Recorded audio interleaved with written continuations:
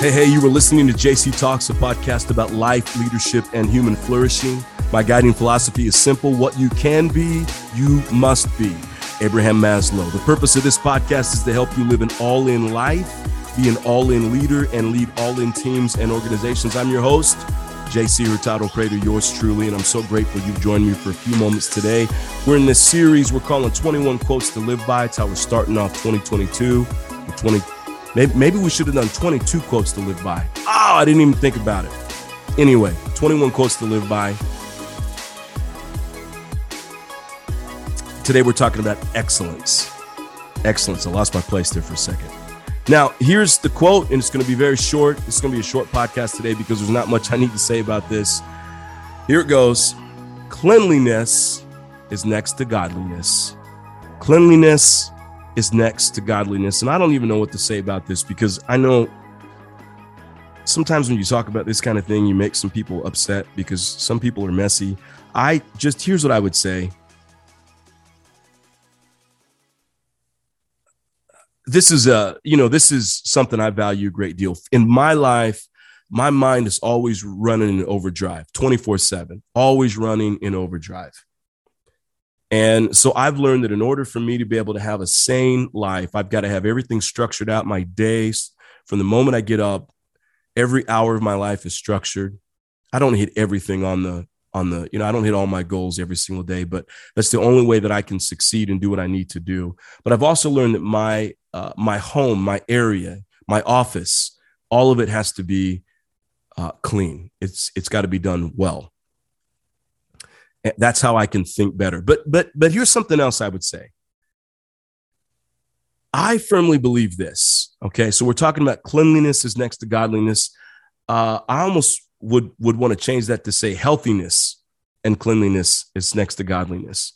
I think how a person presents themselves, I think personally, I think if I walk into a home, I can tell or somebody's office, I can tell a lot about somebody's mindset and who they are as a person, what's going on inside of them based on what their area looks like.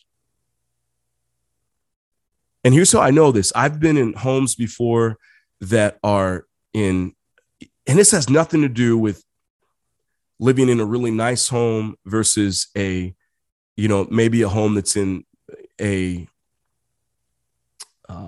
less nice area. That's the best way I can put it. I've walked into homes that are in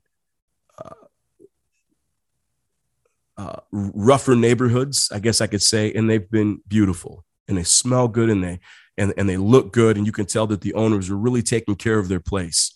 And that tells me something about them. I'll never forget this. Years ago, I was going to rent a room. This is many years ago here in San Diego.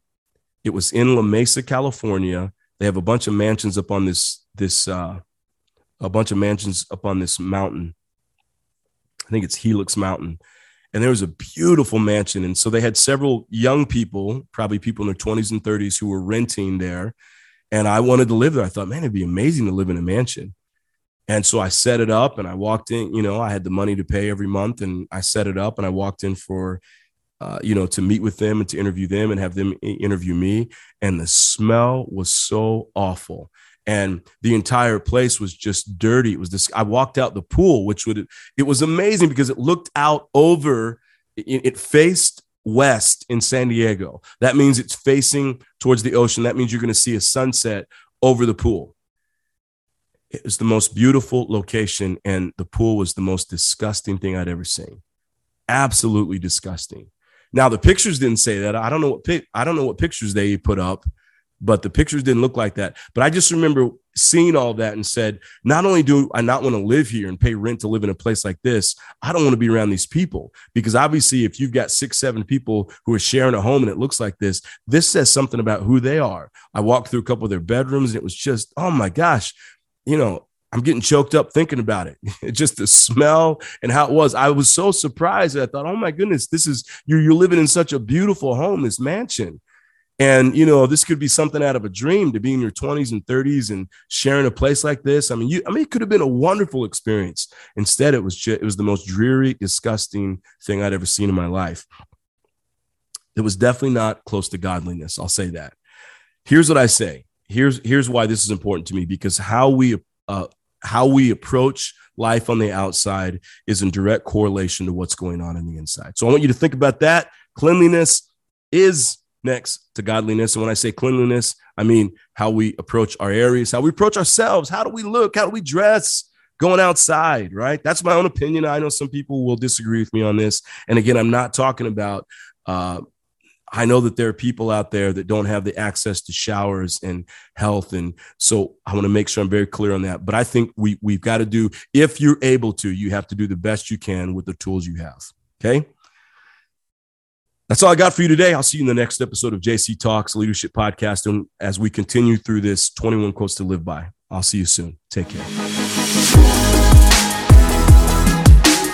Thank you for listening. If you enjoyed today's episode, we offer episodes just like this every Monday, Wednesday, and Friday. Subscribe to my podcast, JC Talks, a leadership podcast, available on Apple, Spotify, Google, anywhere you get your podcast, and be the first to get new episodes 3 times every week. I'll see you soon.